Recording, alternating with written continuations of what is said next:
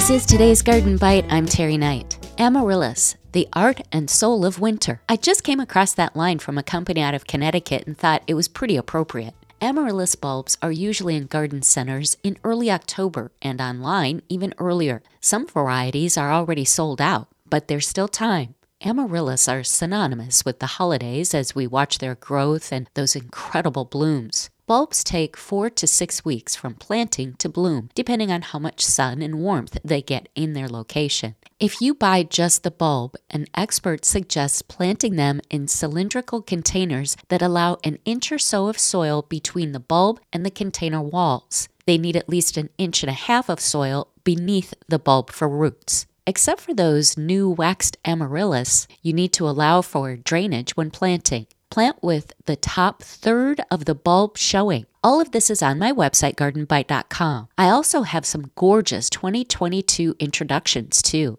including Ice Pink from amaryllis.com. It's a deep pink variety from Israel. Très Chic has small but spectacular blooms. Red-tipped petals plunge into white in the center. Amaryllis Samba is some kind of wonderful. This is their description. This flouncy, energetic newcomer is lipstick red with a bright white star, ruffled white petal edges, and a pale green flushed center. It will make your home a really happy place, no matter how the snow falls or the winds howl. Now that is an apt description. Most amaryllis blooms last 2 to 3 weeks. After blooming, you can keep those bulbs and force them to bloom next year. I have more information on how to care for it at that point and then force it to bloom when you want it on gardenbite.com. That's today's Garden Bite. I'm Terry Knight.